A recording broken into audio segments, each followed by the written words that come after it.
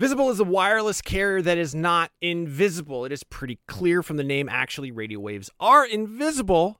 And I can say this with authority as a licensed amateur radio operator. That being said, Visible won't be giving you the power to see light outside the visible spectrum. It's actually way better because having that ability would make getting around very difficult and distracting.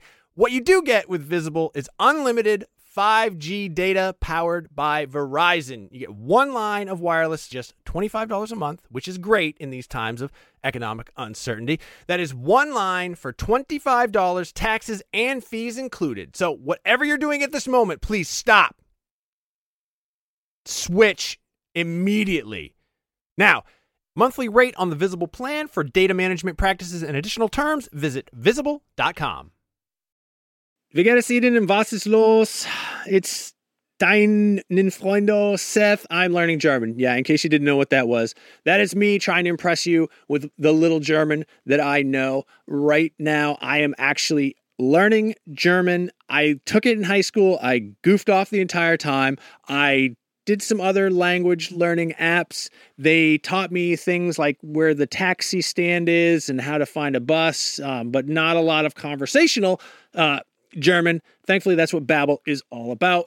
Babbel teaches you language conversationally, which, let's face it, that is what you want to know anyway. I don't know. When I was in school, you learned like how to count. You learned like the colors. You learned the shapes. Those are all important things, but they don't help you when you're in like Cologne, Germany with Ein Nierenstein, which, by the way, is German for kidney stone. An experience I can unfortunately speak personally to, but I've been using Babbel to learn to speak German again, better than I have before. I actually really like it because it is conversational. It's a little bit more relaxed. One of the things that it does that I really like is it'll sometimes show you what the literal English translation is. And I don't know why, but I find that very helpful in sort of understanding the structure, the grammar of a language and sort of putting myself into that mind space.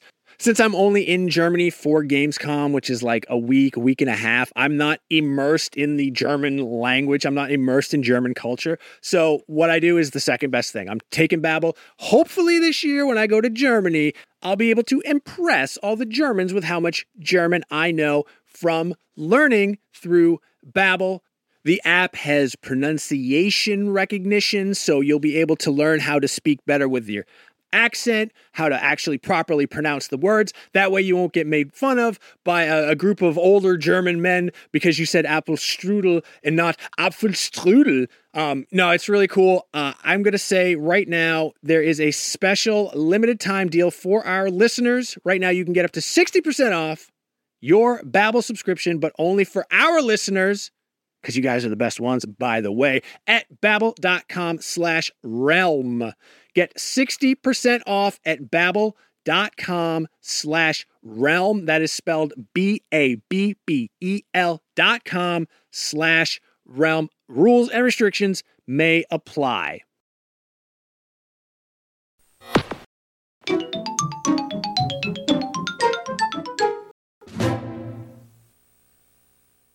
What is up, Super Nintendos? It is episode 699 of Nintendo Voice Chat, the best damn podcast, not Nintendo, not video game, podcast in the world. I'm your host, Seth Macy. I am joined today by Reb, all things considered, Valentine. It's episode 699, so the next one is 700? 700 episodes of NVC? Yes. Yes, I will get to that in a moment after I introduce Logan, Toadstool Boardroom Plant. Hey, you mentioned it, just like we got a request to in the Facebook group. Somebody asked, why don't we talk about it? I was like, I don't know, we just never mentioned it before. But yes, you can listen to NPR and hear Reb, and then you can listen to Toadstool Barroom and Barroom. Yeah, it's just Logan just getting drunk with a bunch that's of the 21 plus version. To be clear, Toadstool Boardroom is actually like Logan's podcast. I was on NPR one time. If you listen to NPR on a daily basis, you will not hear me every day. Well, that's neither here nor there. But not yet. Yeah, it is episode 699, and if you're wondering if we have anything planned for episode 700, yes, we are working with the ESA. That's actually the European Space Agency. We're going to fire a GameCube into the sun to celebrate. Actually, we don't have anything planned for episode 700. I'm sorry. We're just going to be really excited about the rollover to 700. But we're not here to talk about next week's episode. We're here to talk about this week's episode, the topic of which is the Nintendo Partner Direct overview. But before we get to that, I have some housekeeping. Oh man, what a jerk. Make sure to tune in to IGN's Fan Fest beginning February 19th for exclusive interviews, trailers, gameplay, and more from the biggest names in games and entertainment, including Dune Part 2, which, by the way, personally, so stoked. Netflix's Avatar: The Last Airbender, anime such as Oshinoko and Solo Leveling. I don't know what that is. Game exclusives from WWE, 2K24, and Street Fighter 6, along with reveals from Marvel Comics, Spawn Rat City, and more. How could they fit that much in? We'll also be streaming live on all of IGN's platforms for the main event on February 23rd and 24th, with even more reveals and surprises from fan favorite shows, movies, comics, and games. And that concludes the housekeeping portion of this podcast. So yes, boy, was there a direct today. Anyone who got their hopes up, I think you deserve what happened to you. No, come on. No, okay. Logan and I are gonna fight you this morning because I think we're higher on it than you said. Yeah, I when we were talking about how we were going to handle this direct internally, there was a suggestion of doing like a live reaction. And I agree with the people who said it will probably not be worth getting up at 5 a.m. to do a 6 a.m. reaction to this direct. Correct. That was said, correct. I enjoyed the direct. I thought it was pretty good. Too. Pardon me. Excuse me. I did not say I did not enjoy the direct. I enjoyed the direct. But anyone who had their hopes up that they were going to announce Prime 4 coming out today. It's a partner direct! Well, somebody pointed out on the Facebook group that Retro is technically a partner. No, Metroid is first party. No. Some people were like, second. Way too excited. No. Yeah. And that stinks, but you always got to temper your expectations. But yeah, it was a fine direct. I knew we were in for something when I jumped in and saw that it wasn't live. It was just a video. And I was like, well. What's the sentence Dan Stapleton hates? He says we can't use it in reviews. There's something here for everybody. Something for everyone? Oh. Something for everyone here. I think there was. Well, there certainly was something here for everyone who didn't want a Metroid Prime 4 reveal. Obviously we weren't. Yeah, anyway. But all right, so I don't think I'm going to read through the whole list because that would be silly. You could just watch it, but I would like to touch on some of the games that the both of you were most excited about. And actually the overlap, the Venn diagram of games Logan's stoked on and games Reb is stoked on has a pretty significant overlap. Mm-hmm. So Reb, going through this list, and let's do it chronologically. What had you stoked first? Yeah, I'm gonna start from the top down. The first one I see on here that I'm really interested in is actually Ender Magnolia Bloom in the Mist. So I have not played Ender Lilies, but I've had a lot of friends really hyped on Ender Lilies, and this is, I guess, the sequel to that. Okay. I've never played them. I don't know what this is about, but it looks kind of sick. I'm into the aesthetic. It's got kind of this, I don't know, like a little bit of like near aesthetic plus maybe some inside going on. I don't know. I don't know. Have either of you played Ender Lilies? Can you tell me anything about this, or can I just invent? Oh man, I was hoping one of you had played it. So you I'm holding out for Ender Chrysanthemums. Okay, well, this is maybe a boring thing to start talking about this. That's how they started they started the. Well, no, boring because I don't have any information about this. But what I'm saying is I liked the look of this. I've heard good things about Ender Lilies. Nintendo Voice Chat Facebook group, tell me why I should play Ender Lilies. I'm interested in this. Yeah. And the comments. Hit the comments and tell us all why we should be playing this game. So yeah. I mean, I'm gonna play it because it looks like something that I would really enjoy. So yeah. The one right after it though was one that caught both Logan and my attention. And that was a Ranger, a role puzzling adventure. It looks really cool. Yeah, this is a top-down 2D puzzler that's coming this summer, and basically the whole world is a grid that just moves when you move as the main character, and I think that can lead to some really cool puzzle opportunities, and definitely some Zelda vibes from this, and just some of the puzzles on display here, and I really like the art style too, so this one looks really cool. For sure. Yeah. It is probably one of the most gorgeous games that they showed off in the direct. Reb, and you're also excited for this. Yeah, same reason. I love a good top-down puzzler. I love I talked on the show earlier this year about Void Stranger, so I love sort of like top-down grid-based puzzlers where you're moving a little guy around and trying to figure out how to arrange things in a room just right. This doesn't seem to quite be a Sokoban, but I still really like the vibe and the potential for really interesting little brain teasers. Yeah, I think this looks cool. I had never heard. I don't know if it was like newly announced or I'd never heard of it before. Announced today. Yeah, this is new. Yeah. Okay. I freaking love it. Yeah. Sign me up for whatever this is. Summer? Yeah. Great. I'll play this during the summer on my Switch. Yeah. All right. And Logan, you just saw this instantly, and we're just like, "Yep, this is for me." Yep, definitely. Okay. Yeah. Well, I really love how it looks, but it didn't excite me. I don't know why. Doesn't seem like a you kind of game. It's okay. I like puzzle games quite a bit, but this one's, I don't know. I'll give it a shot. I probably. So, all right.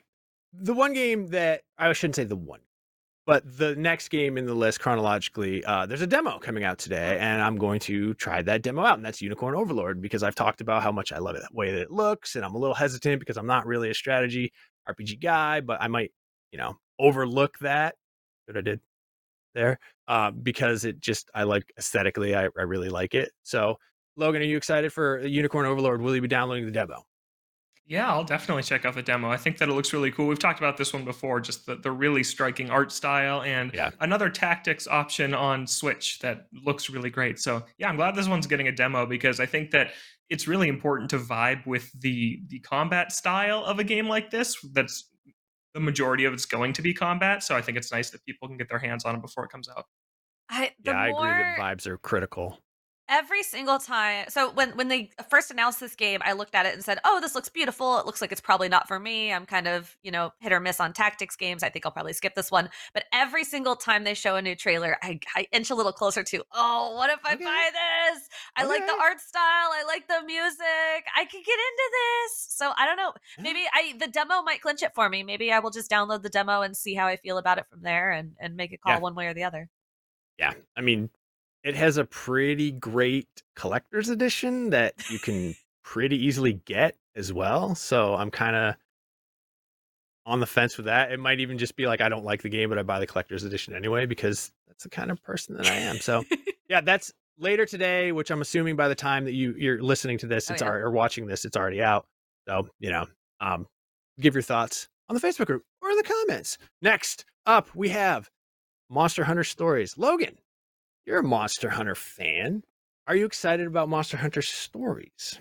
Yeah, so Monster Hunter Stories was originally a 3DS game, and it also has a mobile port on iOS and Android that came out a few years ago. And this is the Monster Hunter series' take on Pokemon. It's a monster tamer, catcher, and battler with kind of this rock, paper, scissors like formula. I've played a little bit of both the original and of 2, and I don't know, they skew pretty young in terms of the complexity of the combat and stuff. So this isn't really one for me, but I think it's cool this one's getting a second shot on Switch because it was a fairly late 3DS game when some people were already kind of moving on from the platform. And yeah, it's got a really cute art style. It's fun to see the Monster Hunter monsters kind of used in a different way in this game. So I think it's a good one that's coming to Switch. It's a nice fit for the platform, but probably not one for me.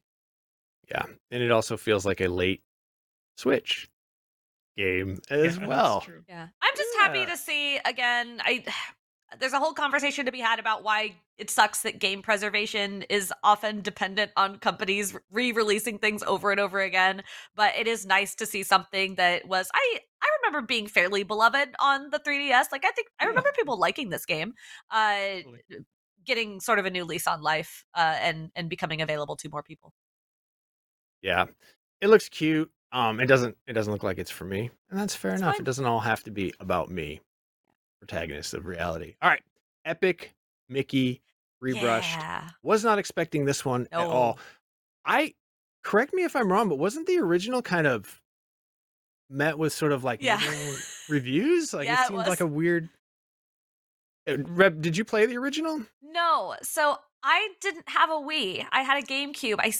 The GameCube landed right when I hit the age where my parents started saying, "Okay, if you want video games, you have to save up and buy them yourself." So I saved and saved, and I got my own GameCube, and I started buying my own games, and I got a couple for Christmas. But after that, I had to buy all of my own consoles. So at the time, over the years that the Wii was out, I only had like enough, pocket money to salary from first high school job to buy handhelds. So I did not get a Wii, but then I got a Wii U at the time when I finally started having disposable income. So I skipped the Wii Damn, that's generation messed up. entirely. I know, right? It's a horrible Welcome generation. to adulthood. It's a horrible the worst generation Nintendo to skip. console. I think it's the best Nintendo generation to skip personally. I'll throw that out there. I don't The like Wii the Wii. I don't generation? really like it at all.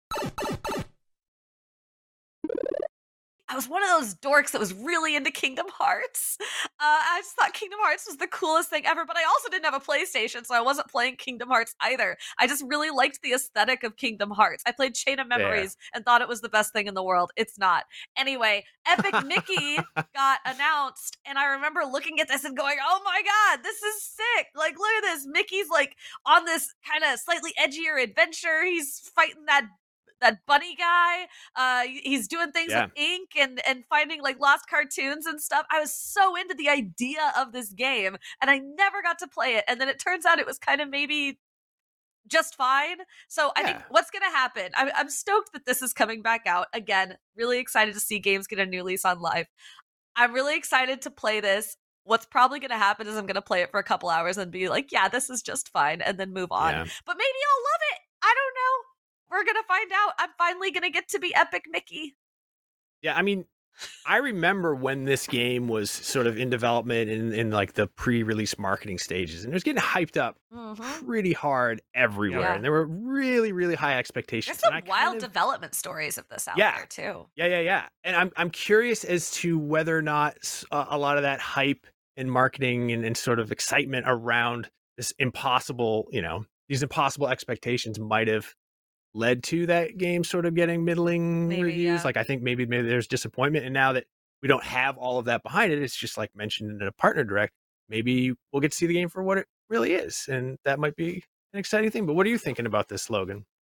Yeah, I played this one on the Wii back in the day. It was one that I never finished, but I think the main takeaway I had from it was its art style was just too good for what that console could deliver. So I'm excited that it's in HD. I'm excited that it's getting a fresh coat of paint. And yeah, it's not bad. I remember it getting pretty average reviews, 7s, maybe a couple 8s, but it's really its sequel, The Power of Two, that got the really poor reviews that maybe dragged down the reputation of the entire franchise. So I think this is a fun one that's coming back. I'm down to play this one and actually finish it this time. Maybe I'll remember why I didn't finish it the first time. I have a weird soft spot for when Disney takes wild swings. Like, I'm not a Disney adult. I'm not super high on Disney stuff just generally, but I really love when Disney gets a little weird. And Epic Mickey is one of those things. Kingdom Hearts was and in some ways still is one of those things. There's actually a mobile game out that I can't remember the name of. I knew I should have looked it up before I talked about this segment. There's a mobile game out that's like all about Disney villains, and it's kind of a visual novel thing, but it's really weird and wild and interesting. Someone's gonna remember what this is in the comments. But it's doing like really interesting. What? Shout it out. Trying to encourage engagement. Yes, please remind me of what this is. But I've heard that there's this mobile game that is dealing with Disney villains that's still running and is like really popular and is just very weird and does like really interesting things with their personalities and characters. And I'm super into that. And on the flip side, you've got stuff like Disney Dreamlight Valley, which is very fun and people love, and I enjoyed myself, but it feels very sanitized Disney in a lot of ways in terms of tone. And so I love the weird swings. I love when Disney just gets a little strange. And I think Epic Mickey is such a bizarro pitch that I'm so glad was greenlit. Yeah, it's I remember when Kingdom Hearts, the original Kingdom Hearts was like, I remember reading about it in like EGM. That's the coolest stuff. Kind of like you. I mean, I was an adult with a job, but I didn't always have like the $60 to just spend on video game when I could like spend $60 on beer with my friends. And I am kind of glad I didn't get into Kingdom Hearts because that would be my entire identity. Now. I just know that game would have dragged me down and I would have been the Kingdom Hearts guy. Dude, you watch that opening cinematic when you're like a preteen teenager and all hope is lost. It's as a like 22-year-old being like, wait a minute, there's Square characters and Disney characters. This is the craziest thing. I have to play this game. And then I didn't. I'm glad I didn't, because now I would be arguing about 3 3/38, whatever that. I don't know. There's like one game that has a really strange name. Yeah. Just the one. It's like 385 over 2 days or something. I hope that number is right. Twisted Wonderland is the Disney villain mobile game. Oh, awesome. That I keep meaning to play. I need to get on that. Well, now you have no excuse. Shin Megami Tensei 5 Vengeance coming out June 21st. All this did was make me realize that I never did finish Shin Megami Tensei 5. Big surprise there. But what are they adding to this other than the word vengeance to make me want to go out and buy this version? Or anyone who's listening, why should you go out and buy this new Shin Megami Tensei? Logan, are you a Shin Megami?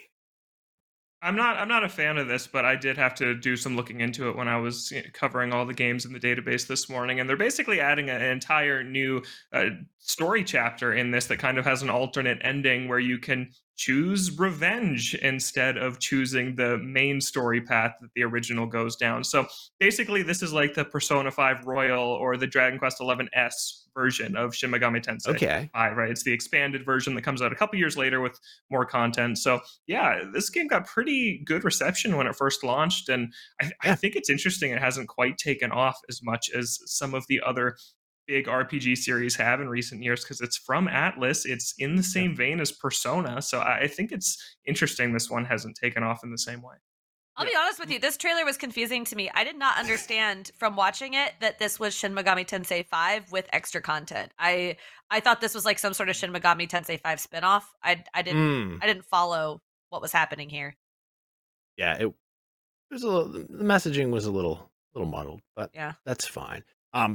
You know what I did, and you know what I've been doing, and I said I wasn't going to do, which was go through the entire list chronologically. So I want to go back to how we started this. Reb, what's the next game on this list that has gotten you excited? Well, with apologies for skipping Super Monkey Ball, really stoked about Fantasy Life I, The Girl Who Steals Time, which I've talked about on the show before. I acknowledging the fact that there may have been trailers out there that I just didn't see. This was the first time I've seen any like extended look at what this game actually is, which was nice. It looks like there's some time travel shenanigans going on where you're going back in time and exploring and fighting monsters and doing different things and then going back to your own time and building this little village out. Everything that I want from Fantasy Life is here. You've got all the little jobs that you can do, and you can do your little crafting jobs, and you can do your little combat jobs, and you can go dungeon crawling, or you can sit at home and do carpentry. All of that stuff looks really fun. It does look very 3DS to me, which the previous game was on the 3DS or the 3DS. So it doesn't feel like they have advanced much in terms of gameplay or anything. It just looks like more Fantasy Life, which is fine. That's kind of what I wanted. I don't know how I feel about that. I don't know realistically what else I would have wanted from this other than just more Fantasy Life. But yeah, I'm gonna play this. October is a very long time. I wish it was coming sooner. Yeah, that's Fantasy Life is one of those 3DS games that I missed out on. It's like that and Ever Oasis are two of the games that I really wish is good that I had played, and so I'll probably check this one out. But Logan, what got you excited? What's the next game on this list, or one that we passed over? Yeah, I got to go back to Super Monkey Ball, and it's unfortunately not for a good reason. So yeah, Super Monkey Ball, Banana Rumble, hooray, new Monkey Ball.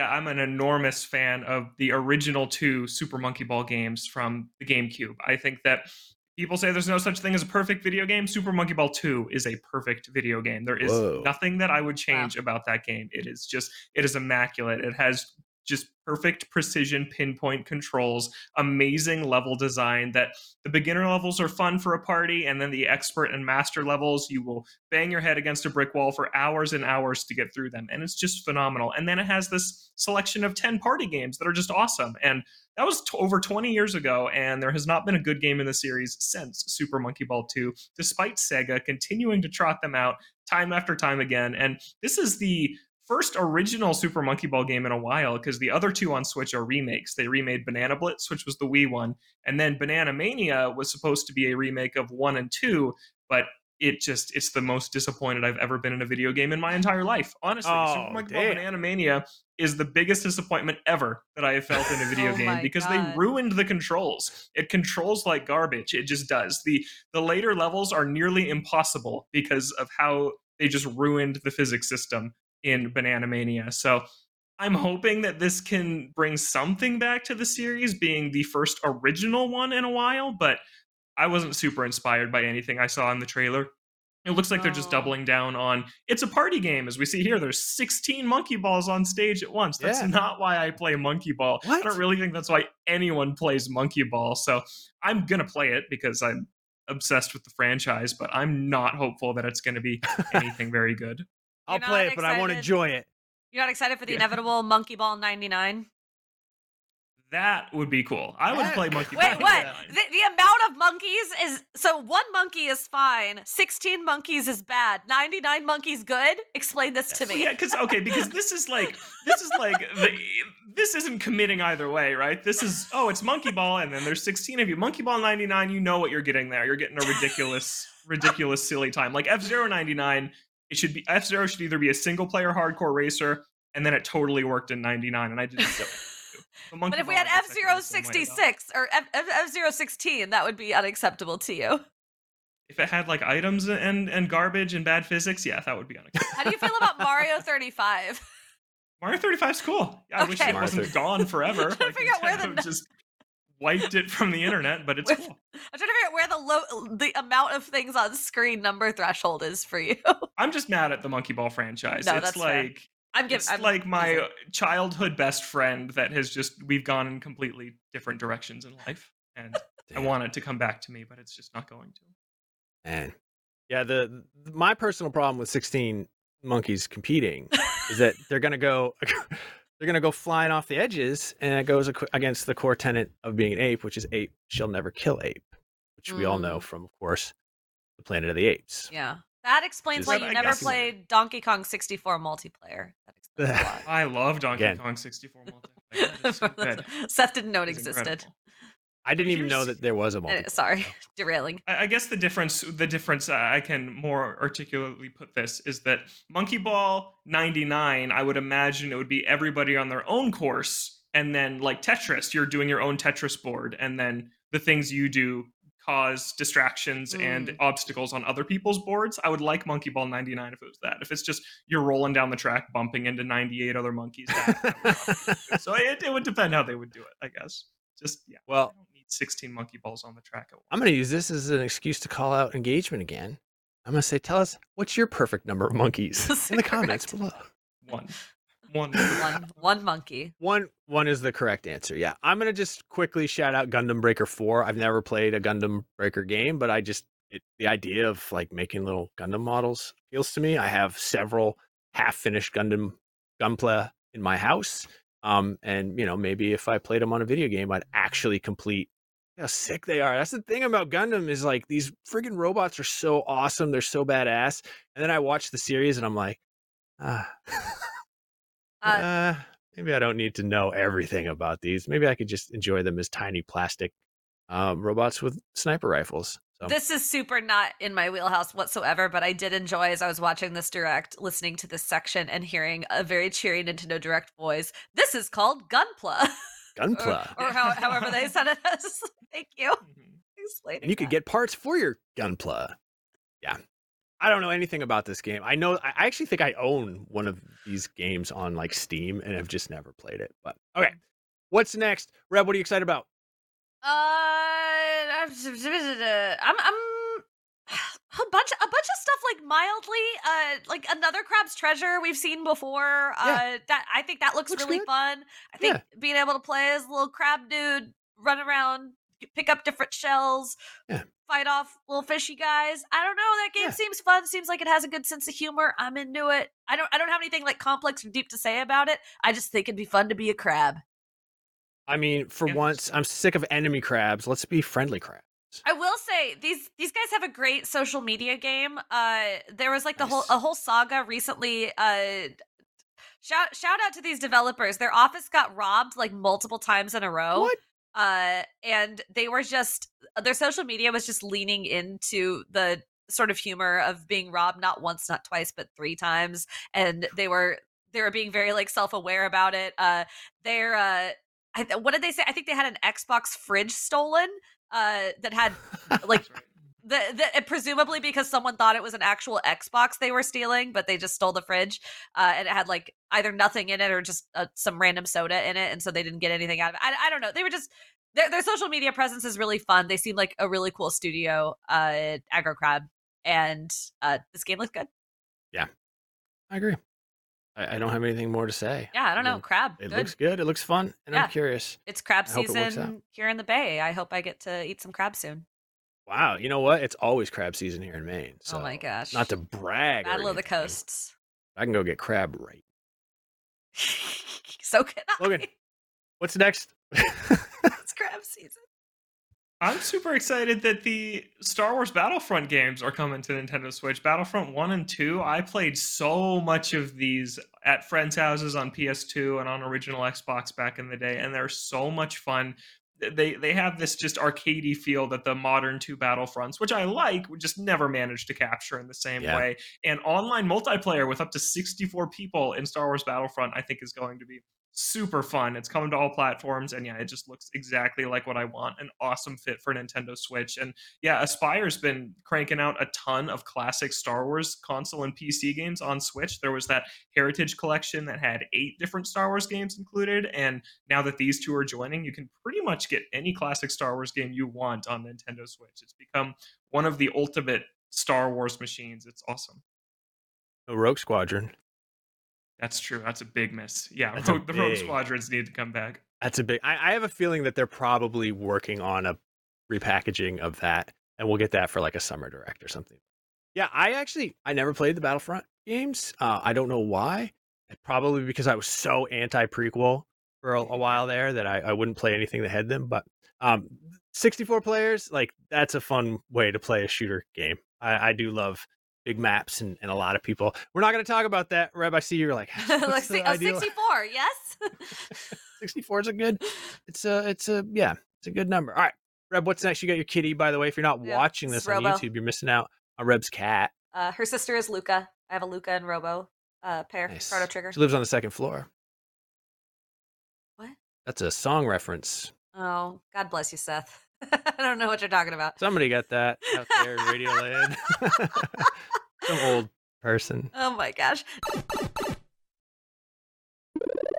No, next for me, Barry. So we didn't talk because it sounds like none of us are really into it, but like earlier in the show, there's been over the Xbox community, there's been a whole tizzy about a kerfuffle, a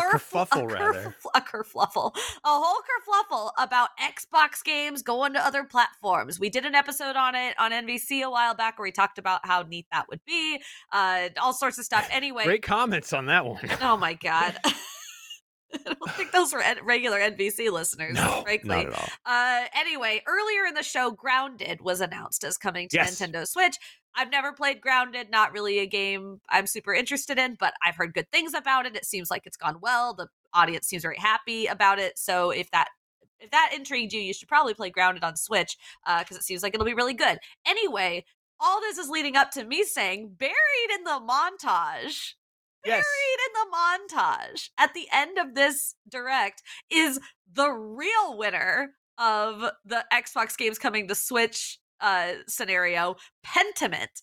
Pentiment, freaking phenomenal game. I played that on Xbox. Oh my God, it's so good. That is Contra. That is not Pentiment. You're looking at that thinking that's Pentiment. It is not. Because it's the montage. That's Pentiment right there. Yeah. There's only 3 seconds of footage. Right. I forgot about that. For all of Red this montage. Pentiment is this game. It is from Josh Sawyer, who's like a very renowned developer who's worked on I believe like New Vegas and several other games that people are just really stoked about. But he and the team over there have done this really interesting weirdo story game set in 1500s Bavaria about this guy named Andreas Mahler who shows up he's an illuminator. He illustrates manuscripts for like art in the 1500s, and he shows up at this monastery and there's a murder, and his friend, this monk, gets blamed for the murder. And so he kind of becomes sort of a rookie investigator and tries to figure out who actually did it. Pentiment takes place in 3 acts. There's 3 different sort of mysteries to solve across the 3 different acts. Critically, and one of the things I love about Pentiment is that you are not necessarily, there's not necessarily a right answer. I mean, there might be, but you are effectively going down this path trying to figure out who is going to be held responsible for these murders, and it may or may not be a person you actually think did the crime. And the choices you make impact the story in a whole bunch of different ways. It's not just a concrete, oh, you can get a good ending or a bad ending scenario. It's very I played through this game, and at the end of my playthrough, my Andreas was a total loser who had screwed up every relationship in his entire life. And honestly, it was great. Like, I love this game. Really cool medieval history stuff. Really cool. If you're into religious history, I grew up Catholic, and so I had like a lot of sort of innate knowledge of like weird religious history and cool, like, I don't know, creepy saint stuff. It's really fun. I love this game so much. It was one of my favorite things I played a couple of years ago. I believe it came out in 2022. But yeah, glad this is getting a new chance to reach a different audience on the Switch. I think it's a great Switch game. Very cool. Logan, what is your experience with this game, or do you not have it? Yeah, this is one where I played it a little bit on Game Pass and kind of said, wow, I hope this comes to Switch someday. I placed a bet that it would and put it down, and here it is. So I'm very excited to dive into this. It very much seems like my kind of game. And yeah, this is a really great one to get from Xbox. And on that note, Hi-Fi Rush, PlayStation 5, not Nintendo Switch. So not Nintendo Switch. If we're getting that. And it looks right now like we're not. So that's an interesting note of today as well. That's another very good game that I think would do quite well on the Switch, or match quite well with the Switch's sort of vibe. So let's that, you know, also among that 3-second bit of footage in the montage, it's out today or tomorrow rather. So if you'll be able to get this like immediately. If you're looking for something to play right now, like this is it. It's not even very long. It's a fairly short, sweet game, but God, it's so good. I'm so happy about Pentiment. This was the highlight of the show for me, and it was buried in the montage. I might play it again. I almost like missed it because I was like, oh, it's a montage, and I started to like do other things that I had to do for work, and then the Slack blew up. Everyone's like, oh my God, and that's how I knew. Like if I hadn't looked at Slack, I wouldn't have known. So Logan, Penny's Big Breakaway, did that excite you at all? Yeah, this is one I've talked about on the show before. I'm really excited about. This is a 3D platformer coming from some of the developers of Sonic Mania. It's their first kind of game as a new independent studio, and it's a shadow drop. It's out today. It's out right now. I haven't had a chance to download it and dive into it yet, but it just looks awesome. I've watched a little bit more gameplay footage of it and just looks super fluid, awesome platforming, good collectibles. Like if you want a classic 3D platformer, maybe kind of looks like N64 era, or honestly like a lost PS2 GameCube era game or a Dreamcast game. This game looks really, really cool. I'm excited to see kind of what the reception is doing now that it's out. Yeah, I'm interested to see if it's good or not. I don't know why I think that, they shadow dropped it today, it's going to be bad, but I don't know. Well, I'm hesitant. So I rely on you, Logan, to give me a fair and honest appraisal of this game when you inevitably play it, beat it all. So Pocket Card Jockey, that's coming to Nintendo Switch finally. That was like what we talked about. Favorite, I feel like people. I was gonna say, community love Pocket Card Jockey. Yeah, this came to mobile a little bit ago. It was originally on 3DS, and I'm excited to play this because this is one that I bought when the 3DS shop was closing down because I totally missed it. I'd never played this, and now I'll buy it again on Switch. That's how they get me. They're bringing all these 3DS games to Switch now that the shops are closed. And we all scrambled to buy Monster Hunter Stories and Pocket Card Jockey and all these other things. And now they're just rolling them out on Nintendo Switch. But that's a good thing. This is a really good one to come back. Yeah, I bought it on iPhone based on industry legend Kat Bailey's glowing recommendations many times on the show. And now I wish I hadn't because I think it'll just be much better experience on the Nintendo Switch. So that is coming now. It's out. Go get it. Go buy that game. Shadow drops today. A lot of shadow drops. There was a cool NSO announcement, which if they hadn't said coming to Nintendo Switch Online, I would have thought, okay, now the Rare Replay Collection is coming. But so we get the Battletoads game for Super Nintendo, which I've never played, but has got to be better than the NES one. That game sucks. I don't care. but everyone says it's impossibly difficult. RC Pro-Am rules. That's coming in the NES. Snake Rattle and Roll is another NES game. It's fine. It's, it's whatever. Killer Instinct for the Super NES, I think was like the first 32 meg cartridge. Dude, me and my friend, oh my God, we used to play Killer Instinct so much. We had all the ultra combos memorized, and it was so stupid. You just like put the controller down and watch like a 64 hit combo go on. But that game also rules. And then the best news of all, I mean, come on, say it with me. Blast Core for Nintendo 64. Who's excited for Blast Core? Reb, you excited for Blast Core or what? I don't see Donkey Kong 64 in here, therefore. Yeah. I'm happy for you. I'm glad you got your Blast Core. Blast Core is actually a game that is better remembered because I did play it on Rare Replay. Loved it when it came out. Played it. I literally stayed up an entire night, a work night, playing that game because I was having such a fun time. Got it on Rare Replay, started playing it, and I was like, this isn't nearly as good as I remember being delirious from lack of sleep. But yeah, no DK64. Most old games are not. Yeah. I know, especially like 64 games. A lot of those games have.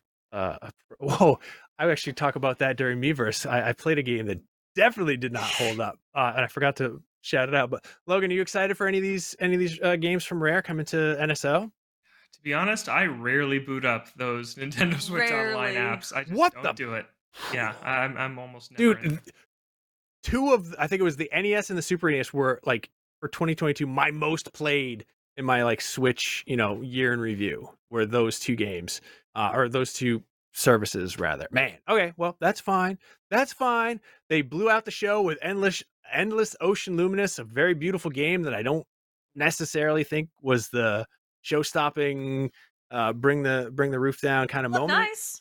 It looked beautiful. It looks like a very fun, like kind of relaxing game. But there was something going on across the entire planet in Japan during their direct. Yeah. That Logan and Reb both very excited about.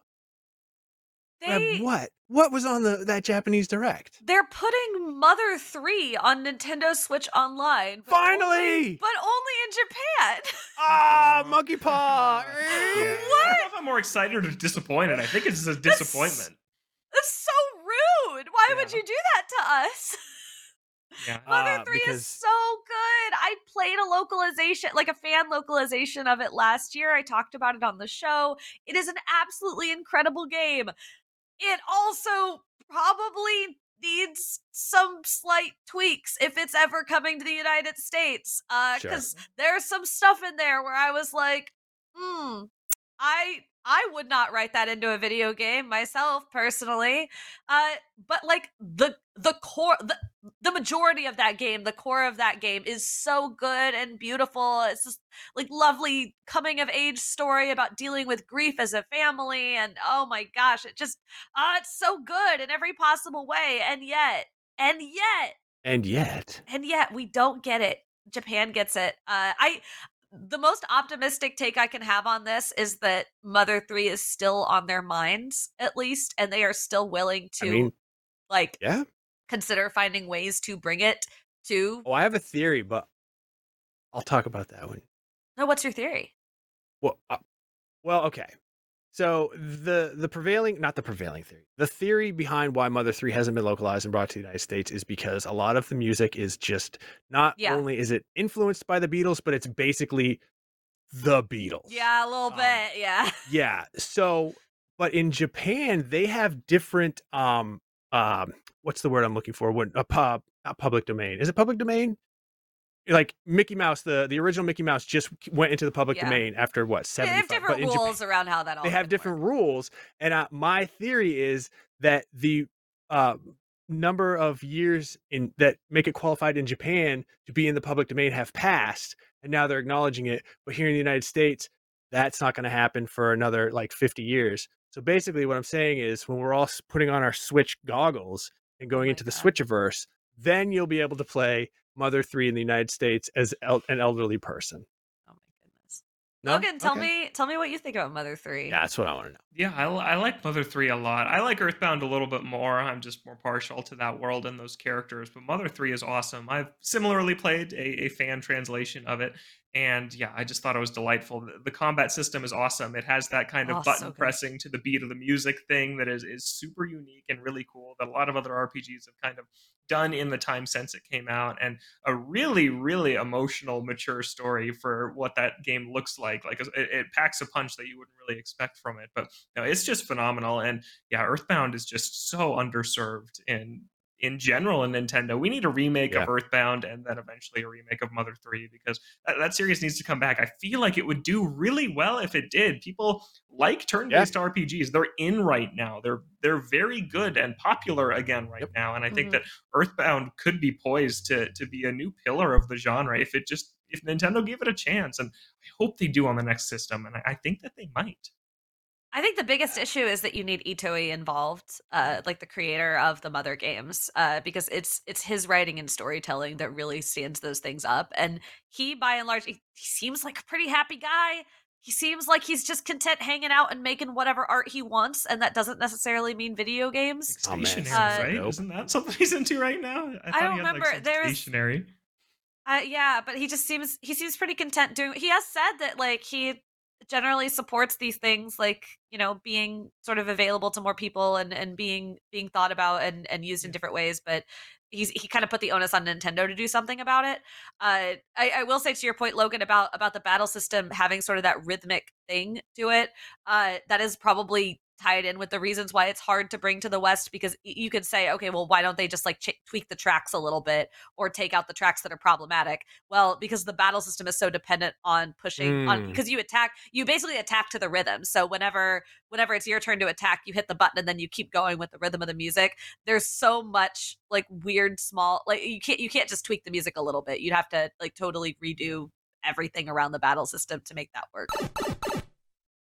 This year, I decided I actually wanted to like follow hockey a little bit more than just the most casual of casuals. So I subscribed to a service that streams all of the NHL to your television. The Boston Bruins home opener, I went to watch it and boom, blackout restrictions apply, which I thought was kind of ridiculous because I'm still 200 miles away from Boston, but whatever. Had I had NordVPN, that wouldn't have been a problem. I would have just gone in, changed my settings to another geographic area, and boom, I could have been watching all the Boston Bruins home games like it was nothing at all. So now I have NordVPN, and I can watch the home games of my local teams streaming without being frustrated. It's the same thing with like Netflix. It has all these complicated licensing rules, which from one country to another don't really make sense. So something you could watch on South Korean Netflix, you won't be able to watch on the United States Netflix unless NordVPN, boom, switch to South Korea, and you're watching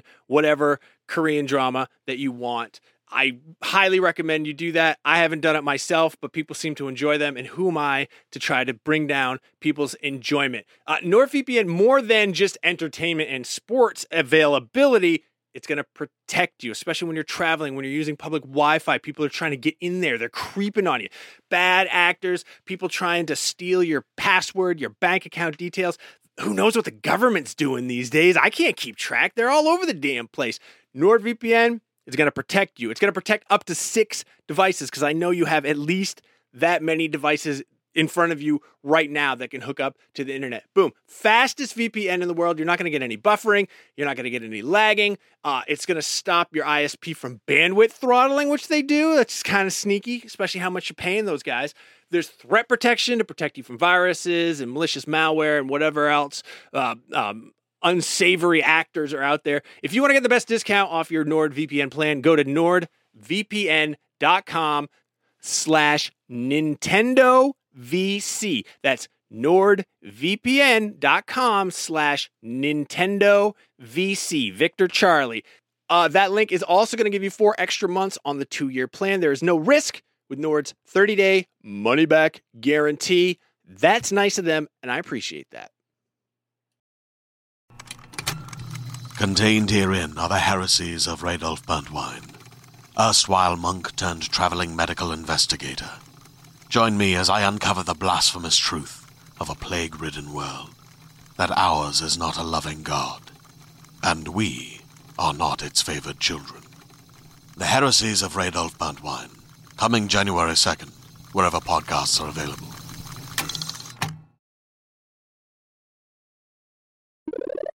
But we also got some Mother 3 merch announced that Yes. is really awesome. It's the Adorable. set of 4 plushies that come together Really in a good. box set that probably are going to go along and match this one. That's, right here. Yeah, this is Flexing. the Mother 2 or Earthbound plush set that has Ness, Cute. Paula, Jeff, and Pooh. And I imported it. It was a little bit pricey, but worth it because there's just barely any official Earthbound merch anywhere. So yeah, we Oh. had back in stock, and I jumped. Will you be importing the new one? I don't think so. No, like I said, more of an Earthbound guy than a Mother 3 guy. So I'm good with this one. Fair enough.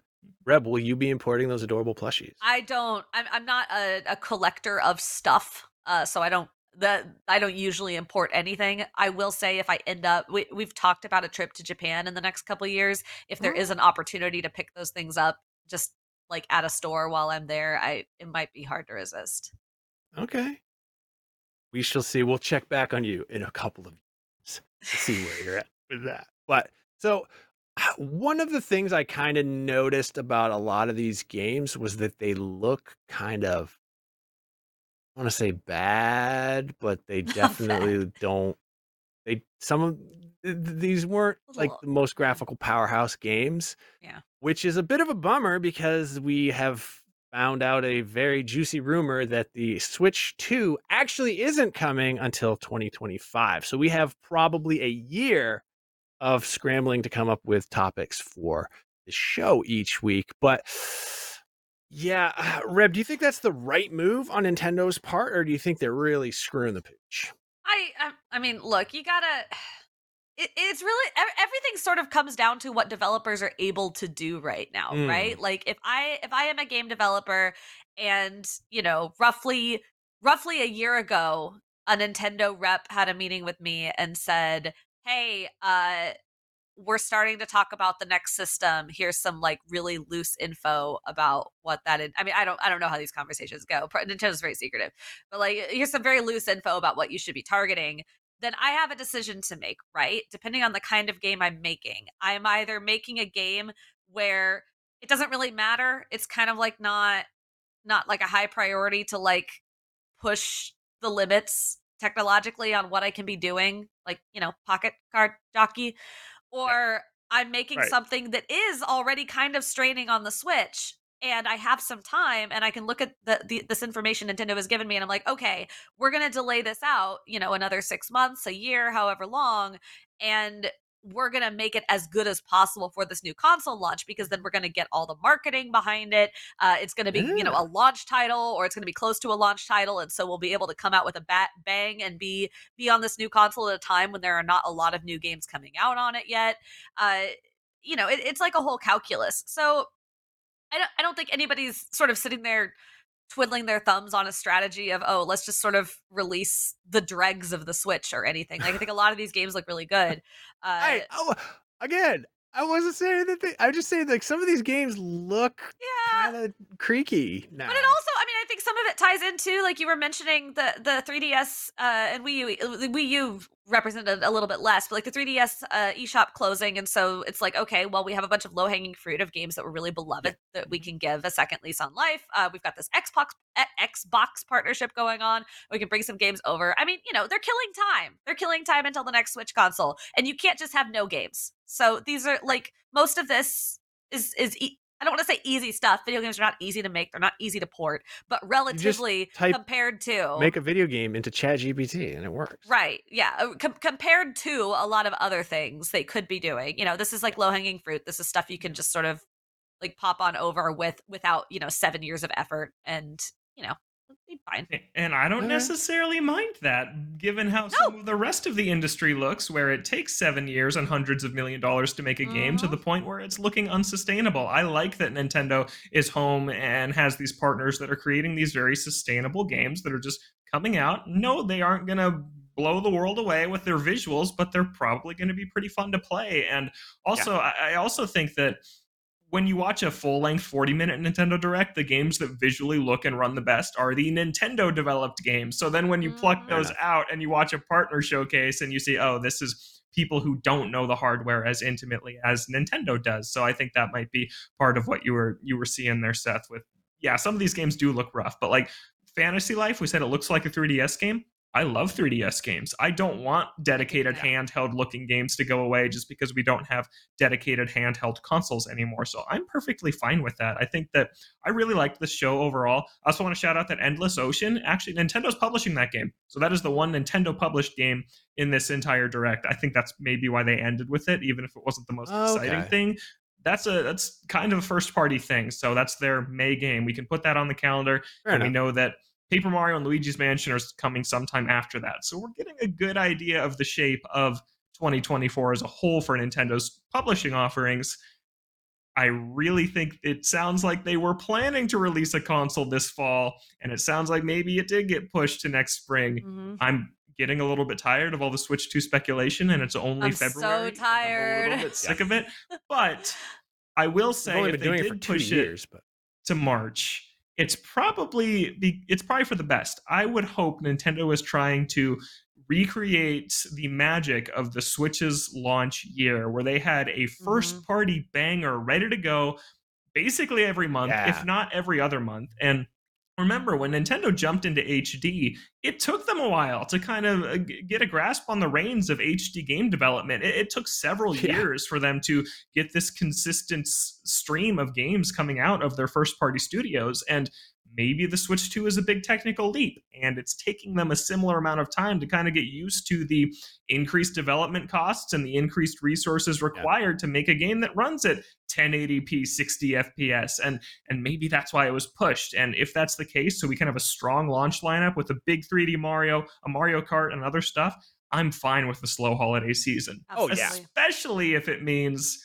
they're going to crank out more ports. I think this report of Switch 2 getting pushed potentially to 2025 makes it more likely that we see Wind Waker and Twilight Princess on Switch. Oh my god! Oh my gosh, these are made up games. They are not happening. They are not. I think it could happen. Like, this is totally fictional. Oh my god. I agree. I think my thought on the issue here is that I think this is actually a brilliant move on Nintendo's part. If the Nintendo Switch successor is coming out in Q1 of 2025 rather than Q4 of this year. And I say that because I think the next Nintendo console is going to be, I think it's, look at how big the Switch was when it came out, and it was on the heels of the Wii U.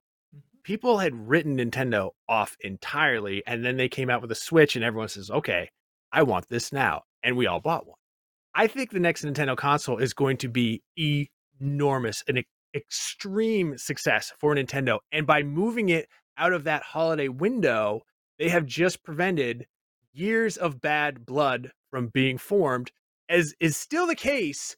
People are still mad at Sony. They're still mad at Microsoft because granted, like the world was a post-apocalyptic, dystopia, but people are still mad you couldn't get one of those consoles for 2 years. So rather than have angry parents, be in the news like the hottest gift this year is the Nintendo Switch 2 and no one can get it, and they're $8,000 on eBay, and pushing it to the spring means that all the early adopters, all the people who want it, which us, everyone listening, can get it. If you can't get it, you can wait, and nobody's Christmas is ruined, because hopefully by Q4 there's plenty of these to go around. So that's my theory behind the quote unquote push of the Switch successor. I do think that's a very optimistic take of you, Seth. I'm excited for whatever the next console is, and I have no reason to think it will be bad. But if you're talking about the Switch's success coming off of the lack of success of the Wii U, Nintendo doesn't have the best track record for following up a really successful console with a second really successful console. They usually flip-flop back and forth. In the any Wii U investing came off prospectus, the Wii, which came off the GameCube. Past performance is no indication of future, gains. But I do think that in more than maybe since the NES to Super NES days, I think Nintendo has their game pretty locked in, and I think that the next console is going to be gigantic from just a cultural standpoint. Hope Will it be so. the most powerful? No. No. Will it do 4K? I doubt it'll do 4K. I doubt it'll do anything more than full HD. But it will be just the thing that everybody has to have. Maybe they'll launch it with a Pokemon, which I wanted to talk quickly. There's a Pokemon Presents announced for next week. Are they going to announce the game for the next Switch? No, obviously not. But yeah, on February 27th at 6 a.m., there will be a Pokemon Presents. Real quick, Reb, what do you think we're going to get? Oh my god, this is such a painful topic. Oh my gosh, Logan bringing up like people who like Fantasy Life and talking about games that are like that were previously handhelds, and then like committing to keeping with the handheld technological capabilities and aesthetic, and not trying to be like a giant console game. Maybe Pokemon should have done that. Good lord. Yeah. Anyway, that's all aside. Everyone's talking about remakes. Everyone's talking about Black and White. That's kind of the big expectation people have. There's like no evidence for that. I have no secret insider knowledge. No one really does. But I think that's the thing most people are hoping for as sort of the next logical, the next logical step. A lot of people are also talking about another Pokemon Legends game, like Legends Arceus, because people really enjoyed that.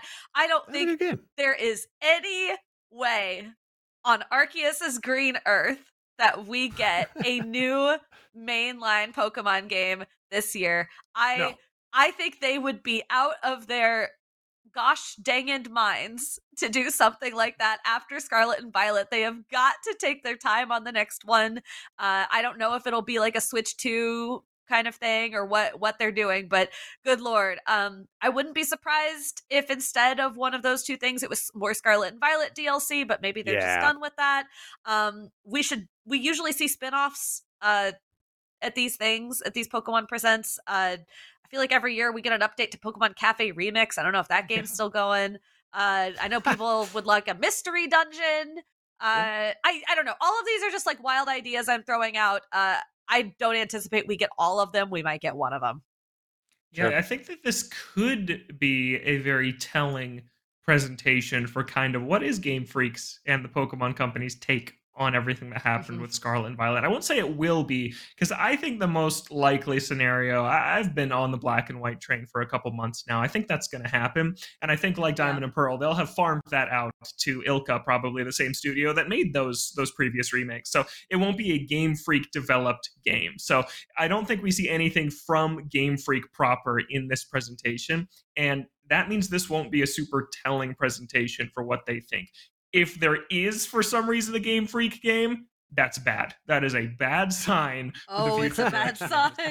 Don't do it. Yeah, don't do it. I would love to see Pokemon games on Switch Online. I think that is the easy slam dunk win that would make everybody happy and kind of get some goodwill back for Pokemon. So I'm thinking we'll see that. I'm thinking we'll see Black and White remakes and then maybe some other spinoff. I love Mystery Dungeon. I'd love to see that come back. But yeah, there better not be anything developed by Game Freak that's new.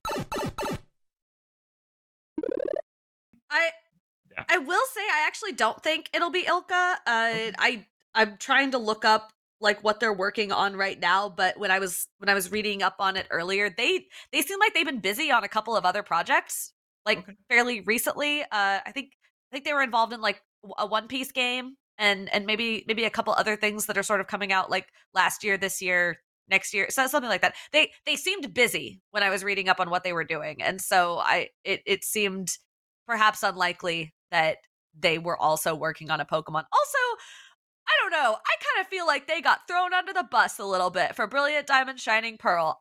I maintain those were pretty good games. I enjoyed them a lot. I think a lot of people were mad that they weren't platinum, and that's a fair complaint.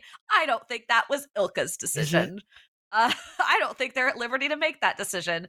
Brilliant Diamond Shining Pearl is the one example of a Pokemon game on Switch that is maintaining their handheld roots. It's that top-down classic art style.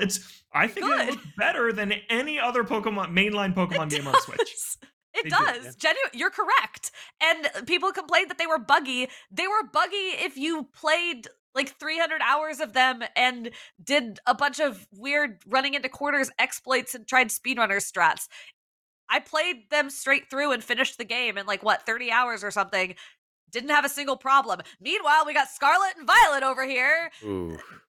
Anyway, this is not attempting to start a Pokemon war, but I do feel like the community was really down on Brilliant Diamond and Shining Pearl, which is a bummer because they were totally solid, really enjoyable, pretty much exactly what I expected, which is great most of the time. Yeah.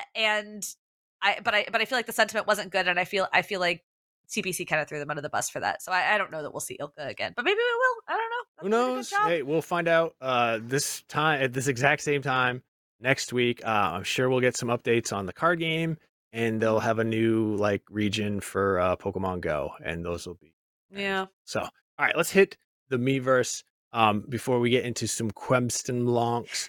Logan, what you been up to? I have been playing Mario vs. Donkey Kong, which came out last Friday, and I'm through about 5 worlds of it, and I think it's fine. I think it's good. Yeah, it is exactly how I feel. It is a fine. It's Mario vs. Donkey Kong. I think that for me, who I think is the highest on Mario Brothers Wonder of almost anybody at IGN, maybe. Like, I adore that game. And then a few months later it's a very different game, obviously, but I'm controlling Mario in 2D. It's hard to not draw comparisons to the last time I did that 4 months ago. I just think that Mario just feels stiff. He doesn't feel it doesn't feel as fluid and fun to control. It's those classic, it's Donkey Kong, like original Donkey Kong arcade style. Those games also, like, Mario moves badly. His jump is so bad. I agree with our review that the new worlds are the highlight. The puzzle design in the 2 new worlds they added is so much more interesting than the other ones, which it feels like a GBA game, which it is, and it's fine. Yeah. Like, it's not bad. I'm not down on it. It's just, it's Mario versus Donkey Kong. Like, you're not getting anything groundbreaking, super exciting. If you're a big fan of that series, you're probably really excited that this is back, and this is a franchise that has found its way to Switch. Also, we know who made it now. It was Nintendo Software Technologies, who is their North American based developer who developed this entire series. So it stayed at home with the people who have made this series the entire time. But I don't know why they didn't tell us that before. Also, Charles Martinet is credited as Mario in this game because they just reused his voice clips. I found that really interesting.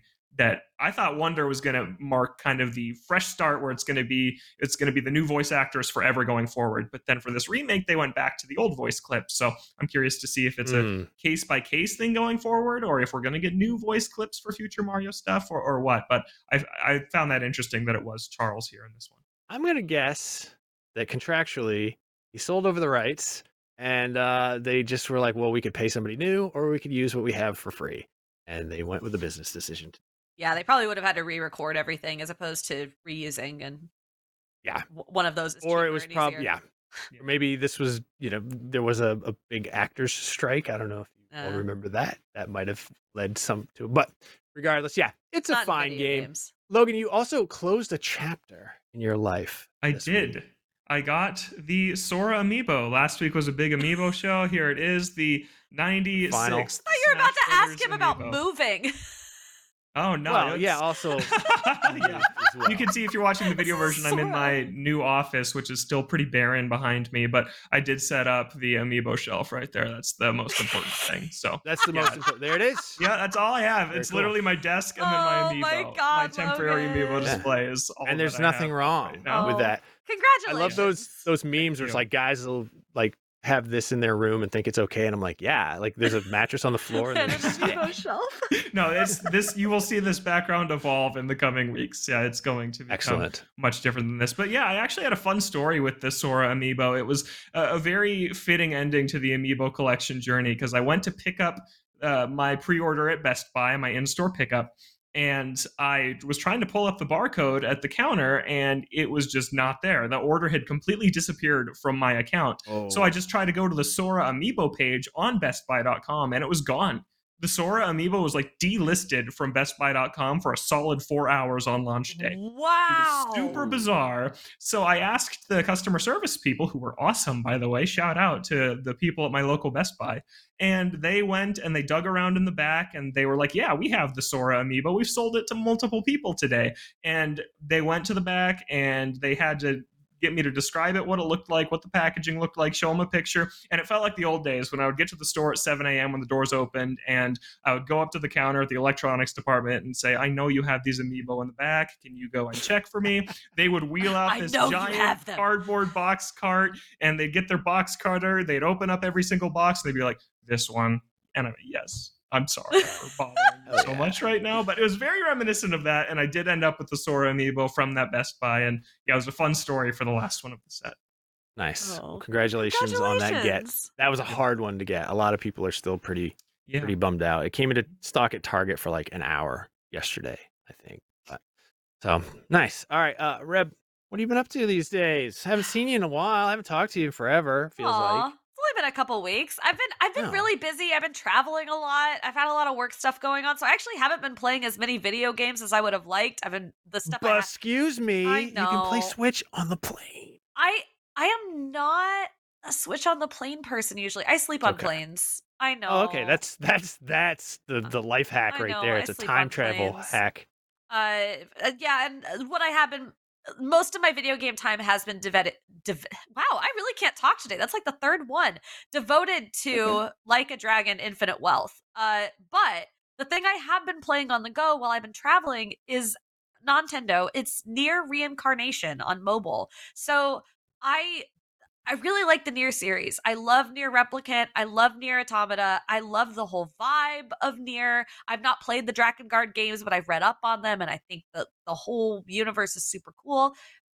There was a Kotaku article several weeks ago. So Nier Reincarnation is this mobile game that came out a couple years ago, and it has been announced that it is winding down. It is going to officially shut down in April. The story is going to conclude in March. I didn't think anything of it. I played a little bit of it when it came out. It was fun. It was fine, but I wasn't super into it. Anyway, there was a Kotaku article talking about how Nier Reincarnation is basically Nier 3 and how the story stuff they've added in the last couple chapters this year has basically turned it into a sequel to Automata and continued that story.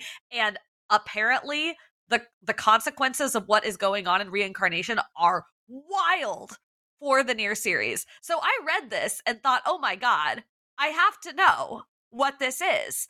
So because it's a mobile game at the end of its life cycle, it's a free-to-play game with like gacha mechanics and stuff. But at the end of its life cycle, they are just pouring free currency onto players. So I have spent no money on this game whatsoever. I logged in and immediately got enough currency to pull just like tons and tons of characters from the gacha, pick the best ones, level them up very high, and just burn through this story. I think I played the whole story through in about 10 hours total, just in fits and starts on my phone. There's like a stamina mechanic that probably used to keep you from playing too much in one sitting. Totally irrelevant now because you're just given so much stamina.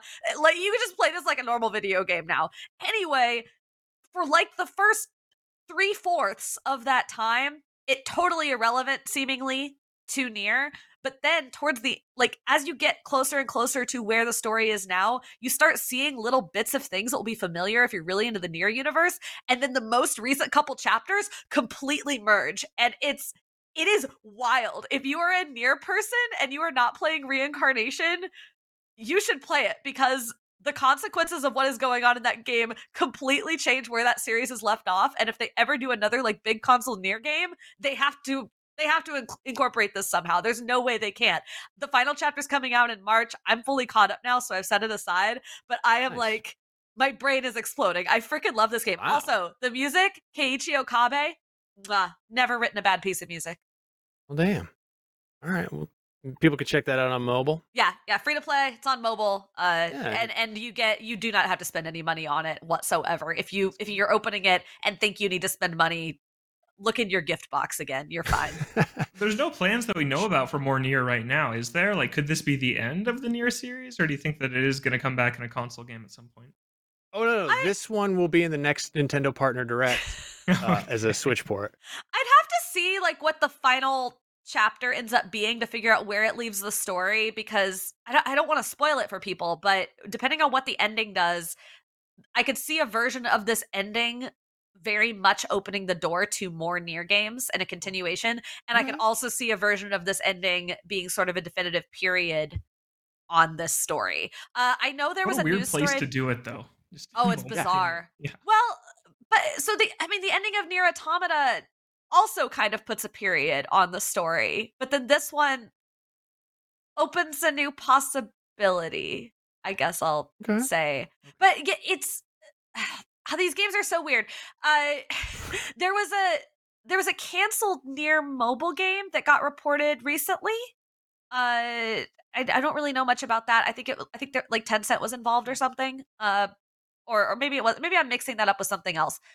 I think I might be mixing that up with something else. But there was a canceled Nier mobile game that was reported on recently. So there, and I've heard like rumors too that Yoko Taro is trying to work on something, but it's just I don't think anything's materialized. So I think it's really clear that that guy still has ideas for where he wants to take this series. It's just we don't have anything concrete at the moment, and it's unclear like who would end up developing that, who would end up publishing it, how it would end up coming together. I don't know, but I don't think we're done with Nier. Nice. Well, only the future tell us the future. I don't know what I was trying to say there. All right, 6th week in a row, but this is actually the final time I'm going to speak on Prince of Persia because the Lost Crown, because I actually beat it last week. What a friggin' game.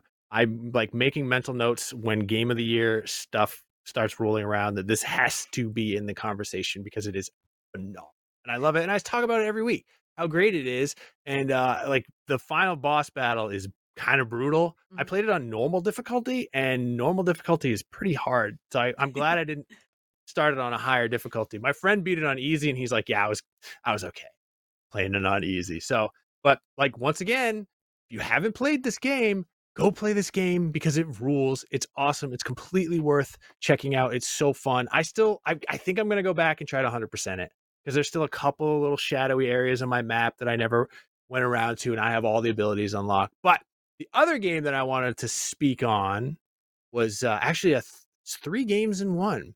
That's the Tomb Raider Remastered Collection. And oh my God, Sam Claiborne actually had a code, and he's like, "Would you be interested?" And I was like, "Oh my God, I loved that original series, like Tomb Raider 2." I remember playing it, thinking like, "This is the best game I've ever played in my life." I was like, "I'm really interested to see how they play in 2024." And he just like wrote in Slack like, "LOL, not good."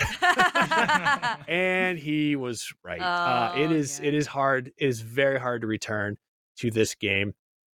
I'm bummed out. There are controls though that you can change to be modern controls. You don't have to use those awful PlayStation 1 DualShock like controls. But the new controls aren't that much better. There's some weird stuff like you have to be moving to jump. You can't jump forward unless you're already moving forward. The new graphics are nice, but I actually prefer the like janky PlayStation 1 style graphics. Yeah. If you're thinking about picking this up because you loved the Tomb Raider games and you haven't played them in a while, they're hard to go back to for a lot of reasons. Like the ridiculousness, we're watching the opening cutscene of like Lara Croft is on a mountain in the Himalayas and she's wearing her like booty shorts and her like sports bra on this during the snowstorm. As one does. With a cloak. Yeah. It's silly. I mean, I might try to keep playing it, but it's like games have come so far. This was a revolutionary game, one of the coolest things that I remember experiencing back in the day, but it hasn't aged well. Historically, it's significant, but you could probably skip that one. All right. Joanna Nicholas Ponder says, "How are you?" Oh, well, thank you. I'm fine. Thanks for asking. And then wants to know, what books are you reading? Reb, you reading any books right now? Yeah. I know the answer to this because you always are. I am always. I'm in between books right now. So I just finished this book called The Editor, which is a fictional story about a man who is an he's an author, but he hasn't really he's published a few short stories, but he hasn't quite gotten a novel out yet. And he's shopping around what he hopes will be his first big published novel, and an editor takes an interest in it, and he goes to meet that editor and talk with her about it. And the editor happens to be Jackie Kennedy. Which is a real. I mean, it's a fictional book, but it's a real thing. Yeah. I mean, she was doing book editing. And so it's basically this fictional imagining of him working with her on his book, and learning things about her and her life, and then learning things about himself in the process, and his relationship to his own mother. It's really beautiful. It's kind of a cool story. I have no idea how much historical accuracy is involved there, but I really enjoyed it, and I am on the cusp of reading Bird by Bird by Anne Lamott. I haven't opened it and started it yet, but I've had a lot of friends speak very highly of that book, especially as a writer. So I'm curious to get into it. How many? Because I think when I do see you on social media, it's mostly like pictures of a book that you've just read. How many books do you read sort of in a month? Usually it's not as many. It's usually about 2 a month. I set myself a goal of 24 a year, so roughly 2 a month. But what ends up happening is some months I read 0, and some months I read like 7. So Sure. it's a very mood thing for me. Like I'll get into book moods, and then I'll get out of a book mood and into a video game mood. And right now I was in a book mood at the start of this year, and now I'm moving into a video game mood again, and it'll turn back around. Sure. All right. Nice. Logan, what about you? You reading any books? Yeah, so baseball season starts in about a month, so I'm hyped. So I am reading some baseball books. Like I have a memoir about one of the Seattle Mariners broadcasters, Dave Niehaus. He was the broadcaster from the 70s until he passed away in 2010. And so there's a memoir about him that I'm reading right now. But what I've spent the last weekend reading was the manual for my new desk that I put together. That was the most confounding, confusing, obtuse thing. Oh my goodness. Because there's no text, it's just images. And they don't so hard to do decipher what to do. Yeah. And I ended up building one part in reverse and had to take it apart and do it again because the instructions told me go to the wrong page. But it's together now and it's very nice. But yeah, it took me probably 12 hours to build. Oh my god! Oh my god! It was a marathon. No, you could have built a table from like scratch. You could have just bought lumber, chopped down the tree, and yeah. Well, I just finished the 5th Dune book, Heretics of Dune. Oh, interesting. Yes. Because during the pandemic, I was like, I've never read Dune, and I want to read Dune. Like I tried a couple times when I was like younger, and I couldn't kind of get past it. It was a little bit too dense for me. But as an adult, I read the first one. I loved it. I read the second one. Wasn't that great. Third one, pretty good. The fourth one rules. And the fifth one is about the fifth one gets good about 60 pages from the end. And it's like a 500-page book. There's a lot of stuff set up, but yeah. So I'm going to start. I immediately the next day after I finished Heretics of Dune, which is basically outer space sex witches are. Somebody's moving a chair upstairs. Outer space sex witches are trying to take the galaxy away from the Bene Gesserit, who are the normal space witches, and then there's some murders and intrigue and things of that nature. And then I went to go get Chapter House Dune at my local bookstore. They didn't have it. Oh. So, and now I'm reading, I can't remember the exact title of it. I think it's called The 3 Pillars of Zen Buddhism. So that's what I'm reading right now. But yeah, I love to read. I have a stack of books like next to my bed. Both my wife and I. She likes to read books about, she's got a master's in industrial organizational psychology. So she likes to read books about, workplace and leadership and things like that. And I just read, Marvel comics, sci-fi books, historical books. I just finished a book about Louis XIV. Ooh. That was a slog. That guy, boy, shout out to the Sun King. Vive le Roi. Yeah. France still loves him, but he wasn't that great.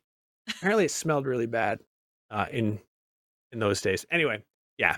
I just read all the time. I love reading. It's like one of my funnest hobbies. It's not video games, but unlike video games, I can read right before I go to bed. If I play a video game before I go to bed, I will play that video game. Yes. Well, like I did with Blast Corps, I will stay up the entire night. So, I gotta shout out something that the audience should read, which is Brian Altano's preview of Princess Peach Showtime. My God. I wanted Altano on the show this week, but unfortunately he couldn't make it because he's flying somewhere again, because he's always on the move. That guy, he never stops.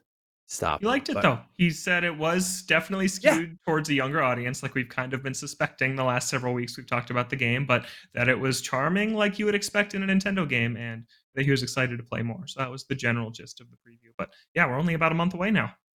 Yep, March 22nd. So exactly a month away. And then that's also when the pink pastel Joy-Cons come Here out. we go! And there it is. We are drawing to a close, but I'm actually closing a little bit early because, Reb, what do you want to shout out real quick? Shout it out. I'm shouting something out? Yeah, oh shout my it out. God. Talking about books, shout out to Honest Dog Books in Wisconsin, which I get a book subscription from, and they send me a curated book every 2 months based on my interests that I have told them. That sounds amazing. And I'm sorry, Logan, but I don't have time for you to shout anything out. But that's all the time we have left for this week's NVC. Before we go, I have a few favors to ask. If you're watching us on YouTube, leave us a like and a nice comment. If you're listening to us on a podcast app, please leave us a review. Helps us spread the good NVC word. We'll be forever in your debt. And remember, NVC is the only place where you can Get the thing! get the thing. Hey there, it's Rachel Ballinger, and I am extremely excited to invite you to Rachel Uncensored. It's my podcast where I sit down and get real with my friends and celebrity guests, where we talk about all sorts of topics. And sometimes we might be under the influence when we do so. We cover things from personal stories to hot button issues. And it's the only place on the internet you can find an uncensored version of me. It's a side of me that you might not have seen before because it's not the most family or brand friendly. But don't worry, I'm still sort of slightly a decent human being. If you're intrigued, then make sure you check it out. New episodes drop every Wednesday. You can find it on Apple Podcasts, Spotify, or wherever you listen to podcasts. Trust me, you won't want to miss out on the fun and candid conversations we have here on Rachel Uncensored.